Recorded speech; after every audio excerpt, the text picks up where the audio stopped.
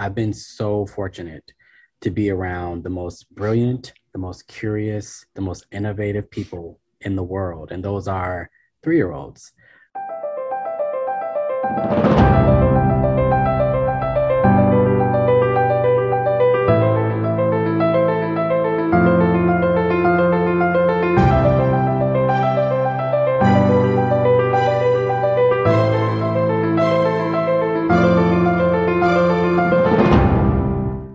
Hello, I'm General Alan Salisbury, host of CODA Support's Profiles in Service podcast.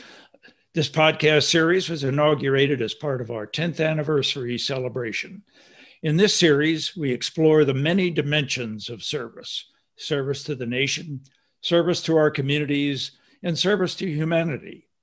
Our guest today on Profiles in Service is Darris McInnis, currently a doctoral candidate at the University of Pennsylvania in Philadelphia.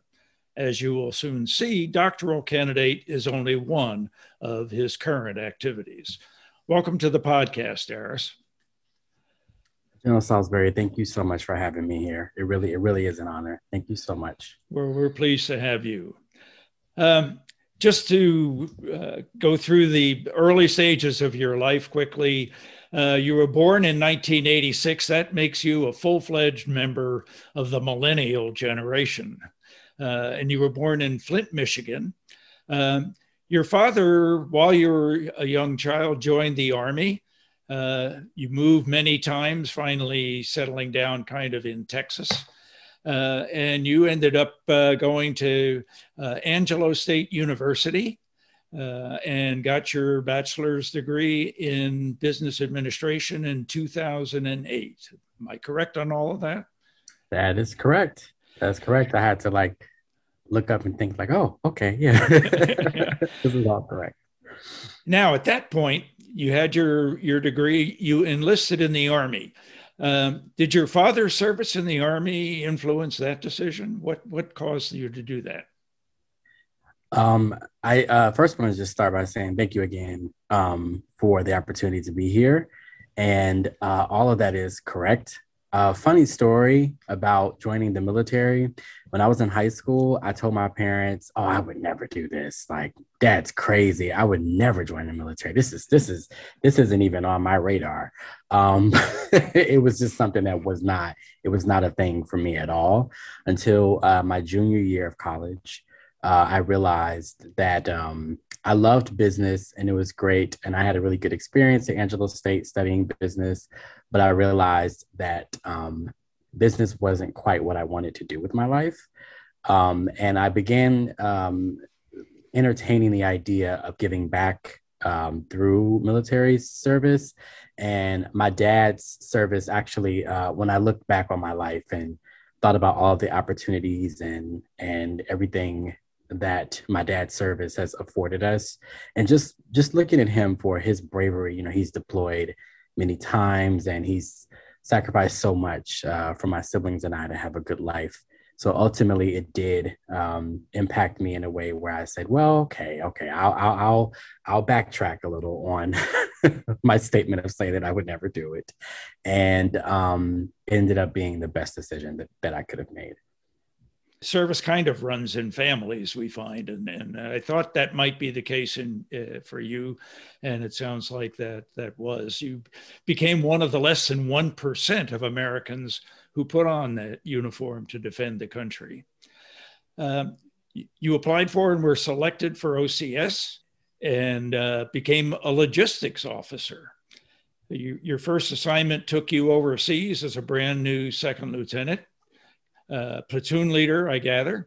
And I think you found that a rather humbling experience, though, to suddenly find yourself in charge of the fate of something like 88 people in your first platoon. How did you cope with that?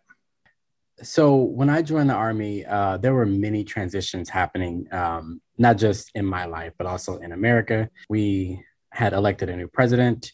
We were going through an economic crisis. So, and I had just graduated from college. I was 22. I'd never had any sort of management position or management role at all. And I had gone through so much training. This was the year when Bullock 2 was still a thing for officers, where after you went to OBC, after you commissioned, you had gone to Bullock 2 with other folks who commissioned either in West Point or in ROTC. And we all did all of our tactical training together.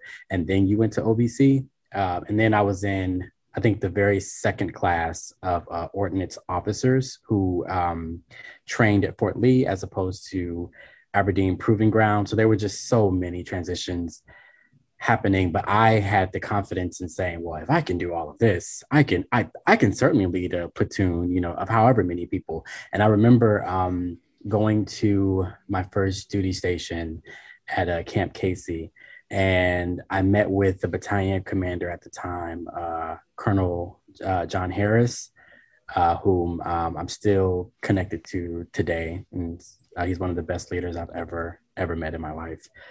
He said to me, so you are practically going to be an FSB commander. I know that you don't have much experience. I know that this is your first assignment in the Army, but you'll be in charge of the cooks. You'll be in charge of the medics. You'll be in charge of the maintenance folks. You'll be in charge of the chaplain assistants. So good luck. You you have a great support system around you, and I'm always here if you need me.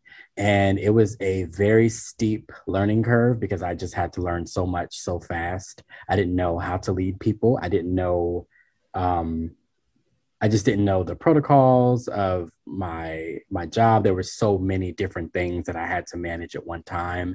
And as a new lieutenant in the Army, it was exciting but frightening. And I will say my NCOs and my soldiers really, really, really stepped in and really made it a successful turn as a support platoon leader. They taught me everything, all of them. Sergeant McLaughlin, LeBron, all of them. They were. I'm still connected with them to this day, and they were very patient with me, and they taught me everything that I knew. Even though I'm a West Pointer, I was too a brand new second lieutenant, and we were well trained to latch on to that platoon sergeant and his job. And I think the platoon sergeants really accept this as a responsibility, was to train these new lieutenants so they could be effective leaders. And I think you benefited from that as well. You had a whole range of logistics assignments, and you became a company commander, promoted to captain. I'd like to focus in on Fort Lee in Virginia. And while you were there, you're serving in the military, and that's pretty much a full-time job, as we all know. But yet you found time to volunteer. Can you tell us a little bit about how that opportunity came about and what impact that had on you? Sure. Giving back was something that I just felt a call to do. It began with, actually, before I started volunteering with Petersburg schools, I was volunteering in Forestville.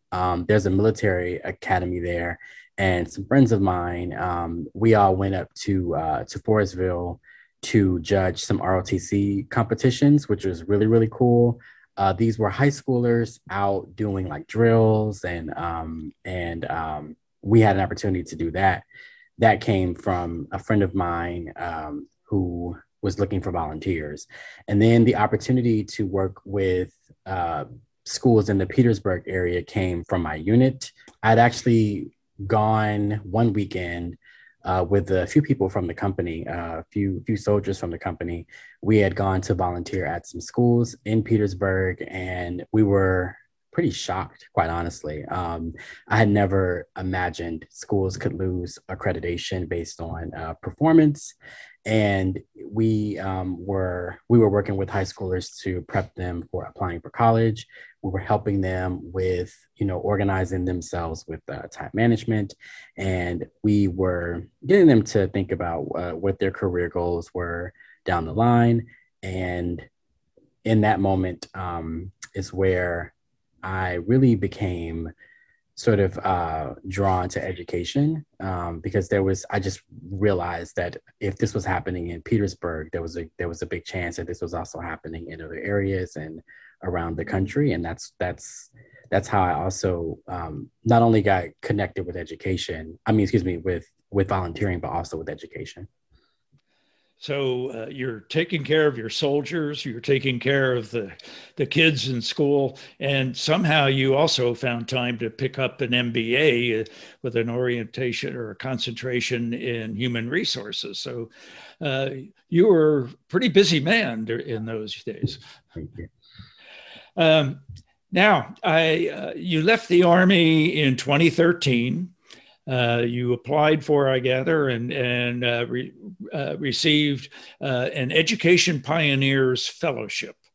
Was it that took you to Crescent City in New Orleans to work with the schools there? Yes, sir.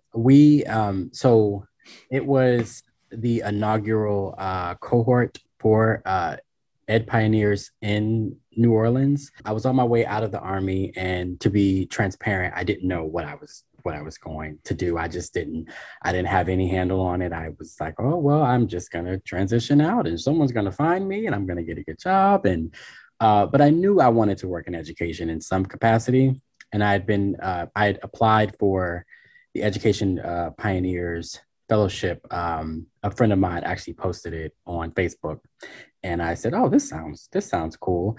And I separated from the Army June 6th. No, June 7th, 2013.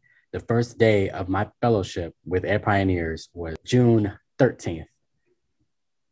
No, June 10th, 2013. Less than a week later. Oh my goodness. I was like, oh yeah. Actually, yeah, I'd separated Friday, the 7th of June, and I started Monday, the 10th. And so driven from Fort Lee to New Orleans. I was still in my uniform, stopped in Atlanta, changed clothes, and this was like my little first taste of the civilian world. I showed up to New Orleans with my cohort, and I met some amazing, amazing folks. Nicole, Aaron, Harry, all of Thinky, all of these great folks who were also in grad school, but also transitioning into careers in education. And I was linked and paired with Crescent City Schools, where I got to work with Chris Cromwell and Kate Mihawk, and we did a turnaround for one of the charter schools in the Algiers parish, I think it's called. And this was another opportunity to give back just in a different capacity. It's really funny though, like I look at some pictures of us back in New Orleans and I'm still like standing at attention because I was still a soldier. But I really enjoyed my time with Crescent City Schools, and I just love the experience overall. And you got a lot of experience more on the administrative side than the teaching side there. So you got to see the infrastructure and all of the things that go on behind the scenes to support education. I guess that was pretty good experience. So in 2009, Congress passed the Kennedy Hatch National Service Act, which rejuvenated a number of national service programs that had been going on. And particularly, they added a large number of positions in the AmeriCorps program. And I believe you got into that program. Again, with the Inspired Teaching School. Was that where you served your AmeriCorps service? Yes, and I and just to back up just a little bit, when I was doing the fellowship in New Orleans, and thinking about like how I wanted to transition into teaching, it was actually while we were doing some work with working with families, getting them registered for the upcoming school year in 2013. I was reading books with kids while they waited for their parents to talk with administrators around the school, and one parent suggested to me, she was like, you should read books to kids. Actually, I think that you should teach them. I think that you'd be really good at it. And I was like, no, no, no, there's no way. But then I gave it some thought, and I actually ended up doing it. I moved from New Orleans to DC and applied for a teaching certification through the Inspired Teaching program, which was started by Aletta Margolis. And in the program, it was a 24-month residency program where we were paired with a lead teacher for our first year, and we were given support, coaching, and we were also getting a master's in teaching. And with that, we did some service projects because we were also AmeriCorps fellows through our service. And so we did some service projects around the city in DC. And you might tell us about the swearing in ceremony that you participated in into the AmeriCorps program. I thought that was kind of interesting. That was really cool. So maybe about right after I started the program and I began teaching, I think Mara, she was one of the program, she's one of the managers we worked with. She sent an email out to people saying, hey, I think for the swearing in, I think the White House is looking for people to give like a reflection on their service and what service means to them. And I submitted a reflection where I talked about transitioning from the military and my plans and to go into teaching. And I was contacted by a person at the White House saying, hi, Darius, we found your story really compelling. Would you like to swear in on the White House lawn with Presidents Obama and Clinton? As if I was going to say no, right? No brainer. You spent several years in this Inspired Teaching program, and but in the summer of 2016, you diverted your service to Kenya. Tell us about that experience. Yes, I after teaching, I taught 4-year-olds and 3-year-olds, and there's an organization called Nairobi Volunteers Services, and I received an email from them, and a friend of mine actually did this program. It wasn't through Nairobi though; it was I think it was IVHQ, and she had done some teaching in Tanzania the year before, and I'd seen an email from IVHQ, and they partner with Nairobi Volunteers Services, and it was for a volunteer opportunity to teach in Kenya at an orphanage. And it was the summer of 2016, and most teachers take the summer off and just kind of rest and rejuvenate and get ready to go back to school. But I really felt, again, I'm always driven by this, like my feelings and like my callings to give back. And I thought that would be a really nice opportunity to see education in a different light without as many resources as we have in the United States. And quite honestly, I was just looking to learn while I was giving back. And I ended up teaching at an orphanage called Grace Community in Kahawa West in Nairobi. And it was an experience like I honestly can't describe. I taught all types of lessons, subjects. It was an experience that I want to do again. It took a lot out of me emotionally. It was just so different than what I was used to in many different ways. It taught me perseverance. It taught me an experience where people, quite honestly, like the kids at the orphanage were just so resilient, so wonderful, so talented, so brilliant. And the volunteers who came, we all just learned so much. And I'm sorry, I'm just trying to keep it together. I always get a little emotional with talking about the experience. But it was one where I made long lasting friendships again. I always meet, and when you do service with other people, you always tend to connect with folks who are like minded and folks who want to give back. And I've met long lasting friends who also answer the call to give back to others. And that was an experience I will never, ever, ever forget. Another experience you had that you mentioned just a few minutes ago, that you had been introduced to the Homeless Children's Playtime Project in Washington. Your official title, one of the roles you filled for them, was as a play ranger. Tell us about being a play ranger. Sure. Being a play ranger. So this was also while I was teaching at the same time in DC. And it was once a week, sometimes twice a week. I volunteered with one of the shelters that they partner with. And it's really just a nice way to bring play into transitional housing spaces.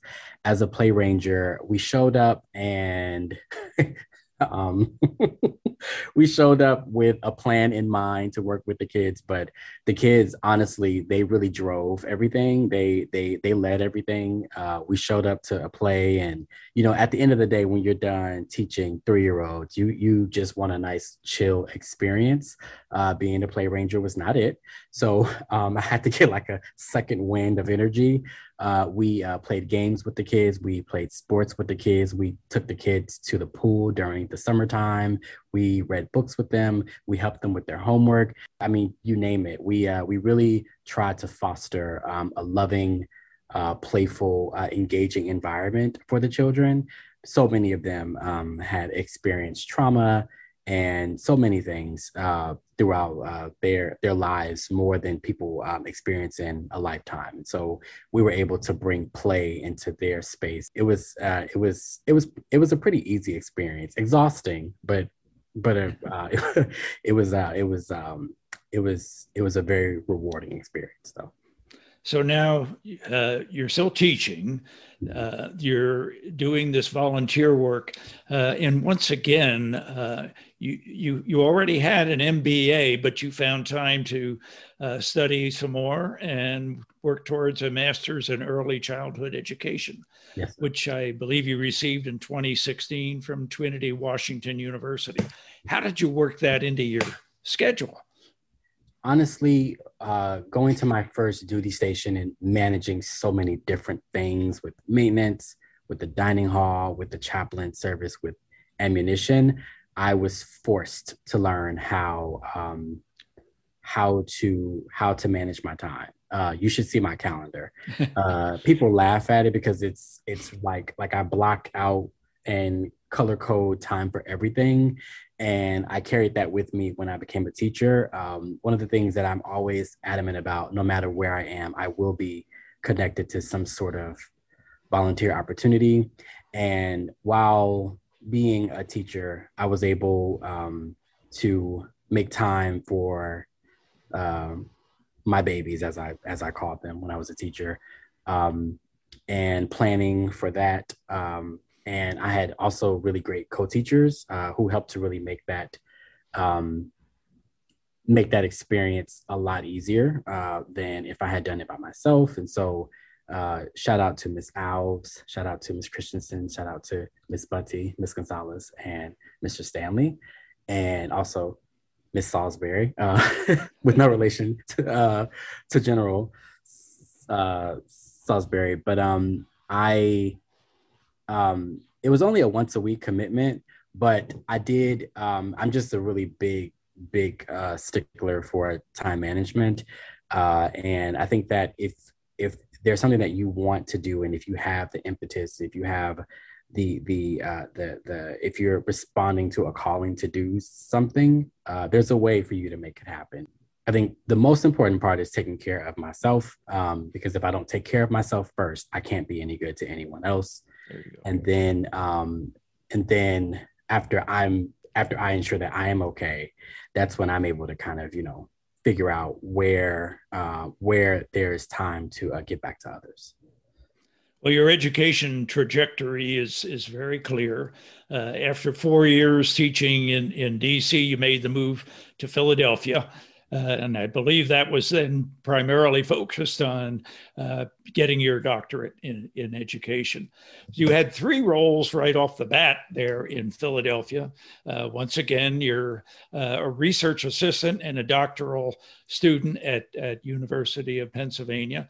And you're a volunteer for the Free Library of Philadelphia, and you're also on the adjunct faculty of West Chester University of Pennsylvania. Now, I guess that the driving force behind getting your doctorate was your selection for the Tillman Scholar as a Tillman Scholar. Most people probably don't know about that Tillman Scholarship, but you can tell us about it. Sure. So the Tillman Scholarship was named after Pat Tillman. And we are a group of veterans who are pursuing a degree of some sort, and that we all embody leadership and selfless service. And for that, it is a community of people whom have dedicated their lives to service through the military, and some of whom are actually spouses of the military, or excuse me, spouses of folks in the military. And all of us are connected through service. I'm a 2020 Tillman Scholar, and I've been connected with other scholars in the Philadelphia area and around the world. Also, through that, I was connected through to my friends Emily and Matt, who introduced me to an organization called Action Tank. And we are a community service volunteer, veteran-led organization doing some work out in the community here in Philly. I recently joined this past February, and that's been another way to give back. Some folks who are in the organization are also Tillman scholars, and that's just been like a little piece of the network with the Tillman community. I understand your goal is to be a professor of early childhood education now. And all will go well, I'm sure, and you'll receive your doctorate in education this next summer, 2022. Now, you're already on a tenure track as an outstanding faculty member with West Chester. So I would say the odds are very good that you're going to reach that goal of becoming a professor. I do have a question here, though. You seem to be happiest and really in your element when you're actually working with the young kids. As a university professor, how will you satisfy that need? That's a really great question.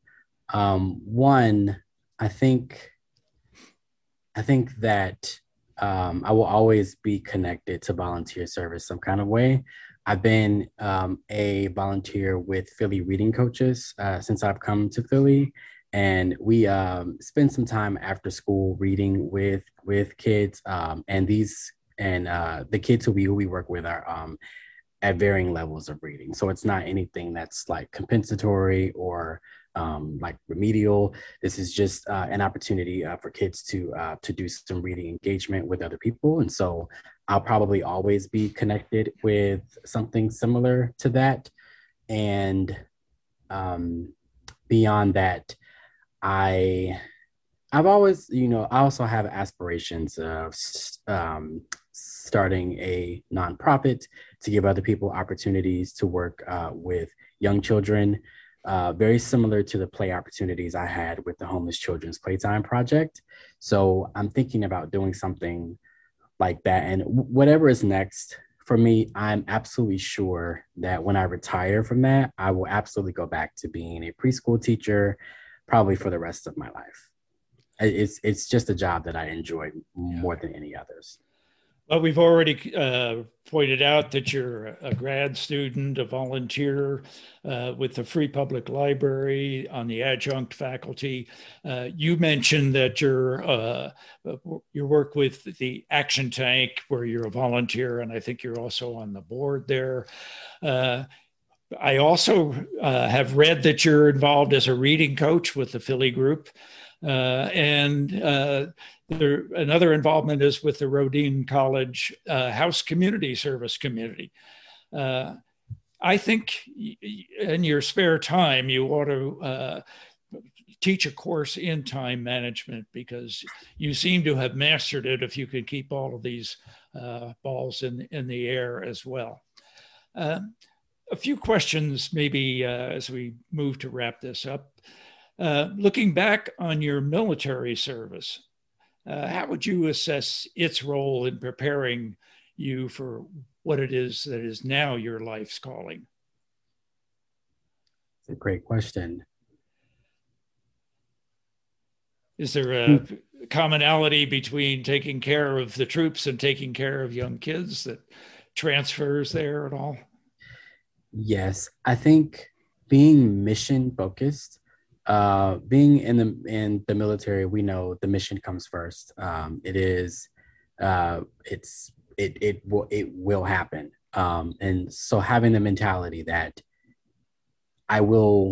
me and my team will do something, like there is no other option, really gave me the sense of goal setting in whatever I did. And with education, when you enter a field like teaching, I think so much of the rhetoric of things that we read is it all sort of comes back to impossibility and barriers and roadblocks. And so I think that so many people enter this field with a deficit mindset that some things can't be done and things can't be fixed, and that every child can't achieve and every child can't read.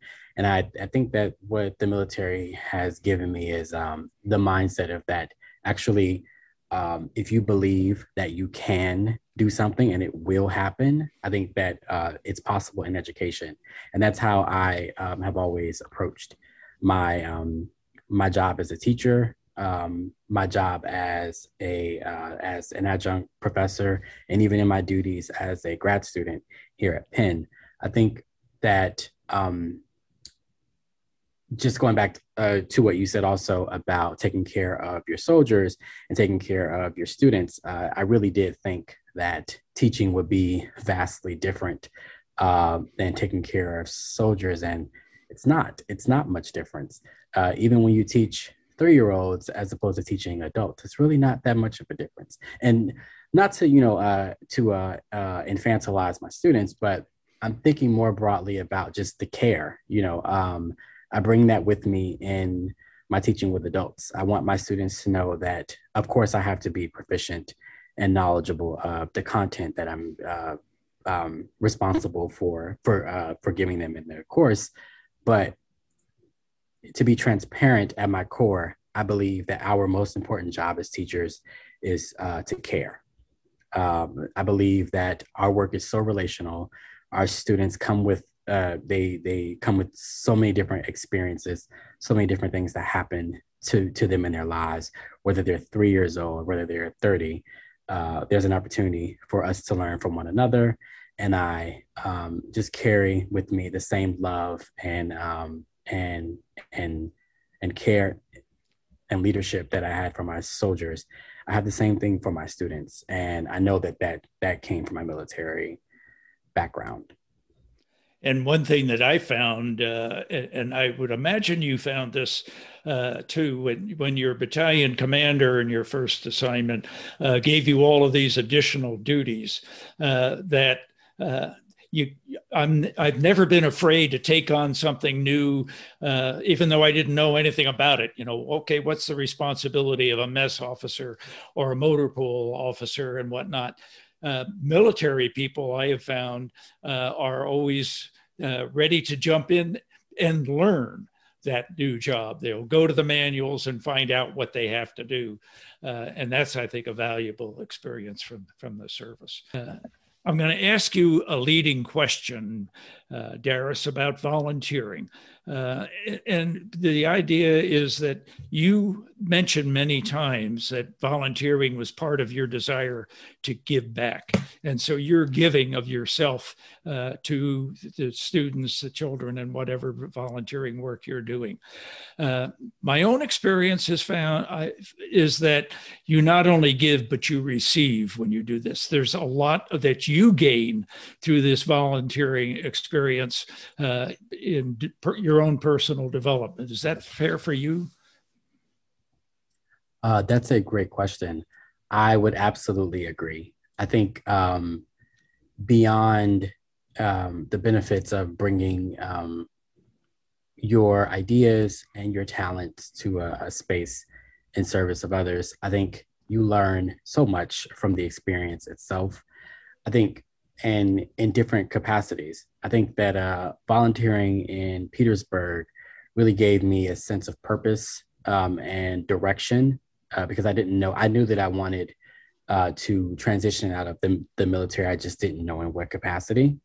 And then with volunteering at the Homeless Children's Playtime Project, that was an experience that led me to want to volunteer in Kenya and to see poverty and transitional housing in a different light.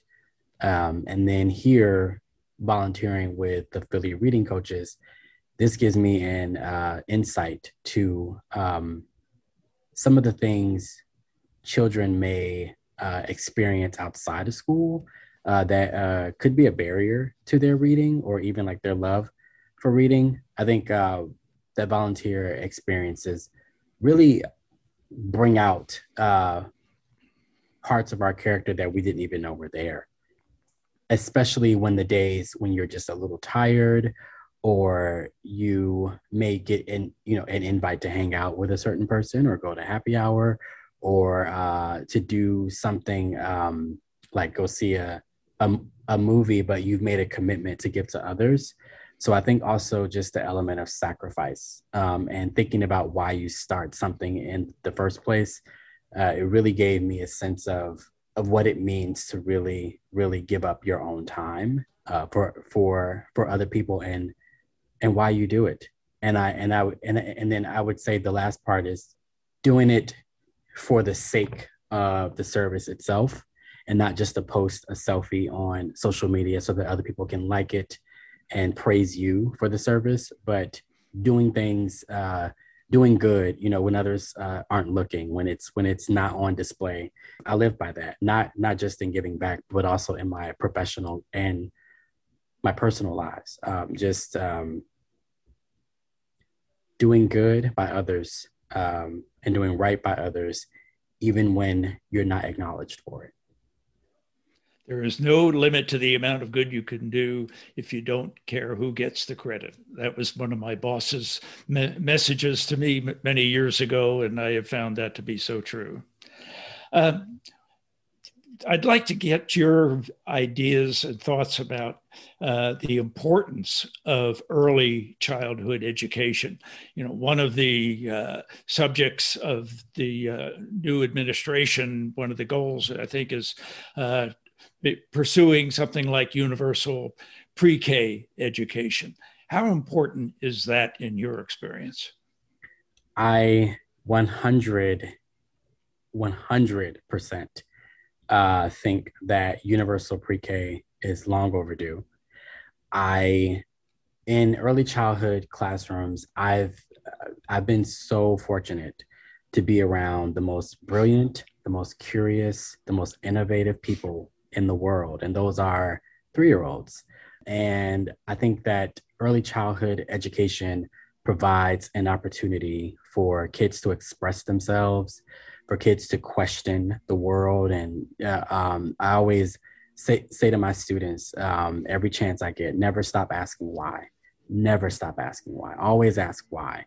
Why leads to new ideas and why leads to new philosophies and new practices and new ways of doing.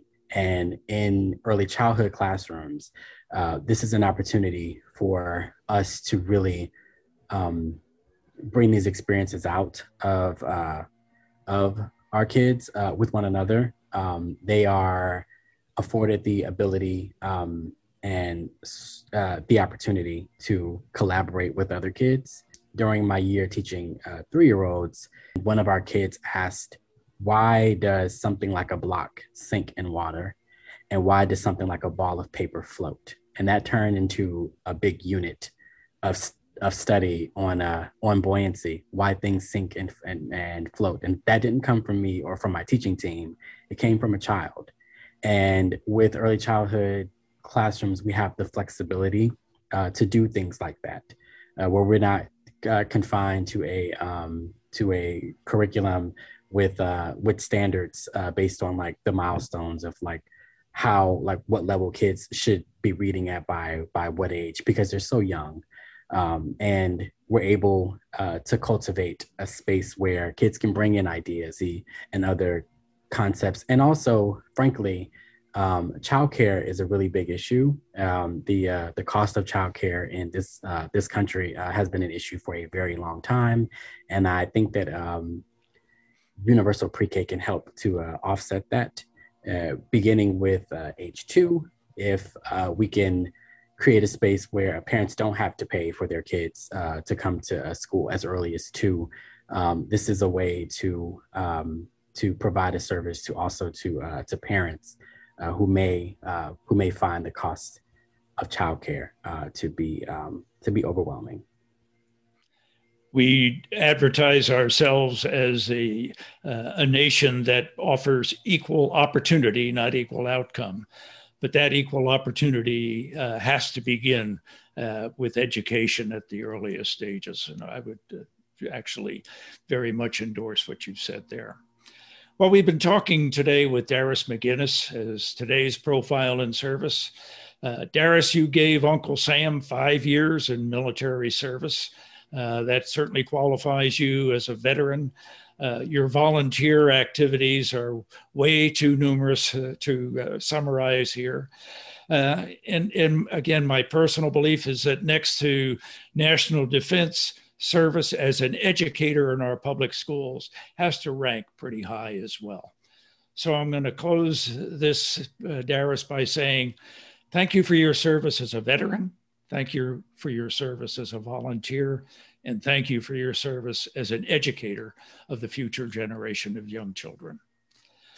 That's all for this episode of Profiles in Service. We hope you enjoyed today's conversation and are looking forward to your joining us again for the next episode as we continue our discussion of service in all of its many forms. Until then, this is General Alan Salisbury saying thank you for listening. Thank you, Darris. Thank you, General Salisbury.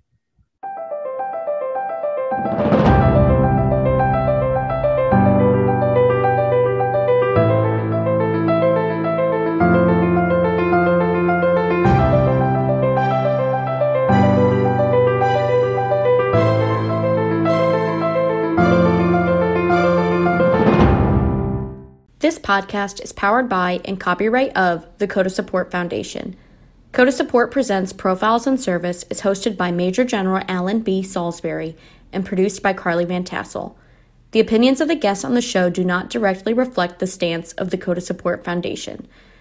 To learn more about Coda Support, please visit www.codasupport.org or follow us on Facebook, Instagram, Twitter, LinkedIn, and YouTube.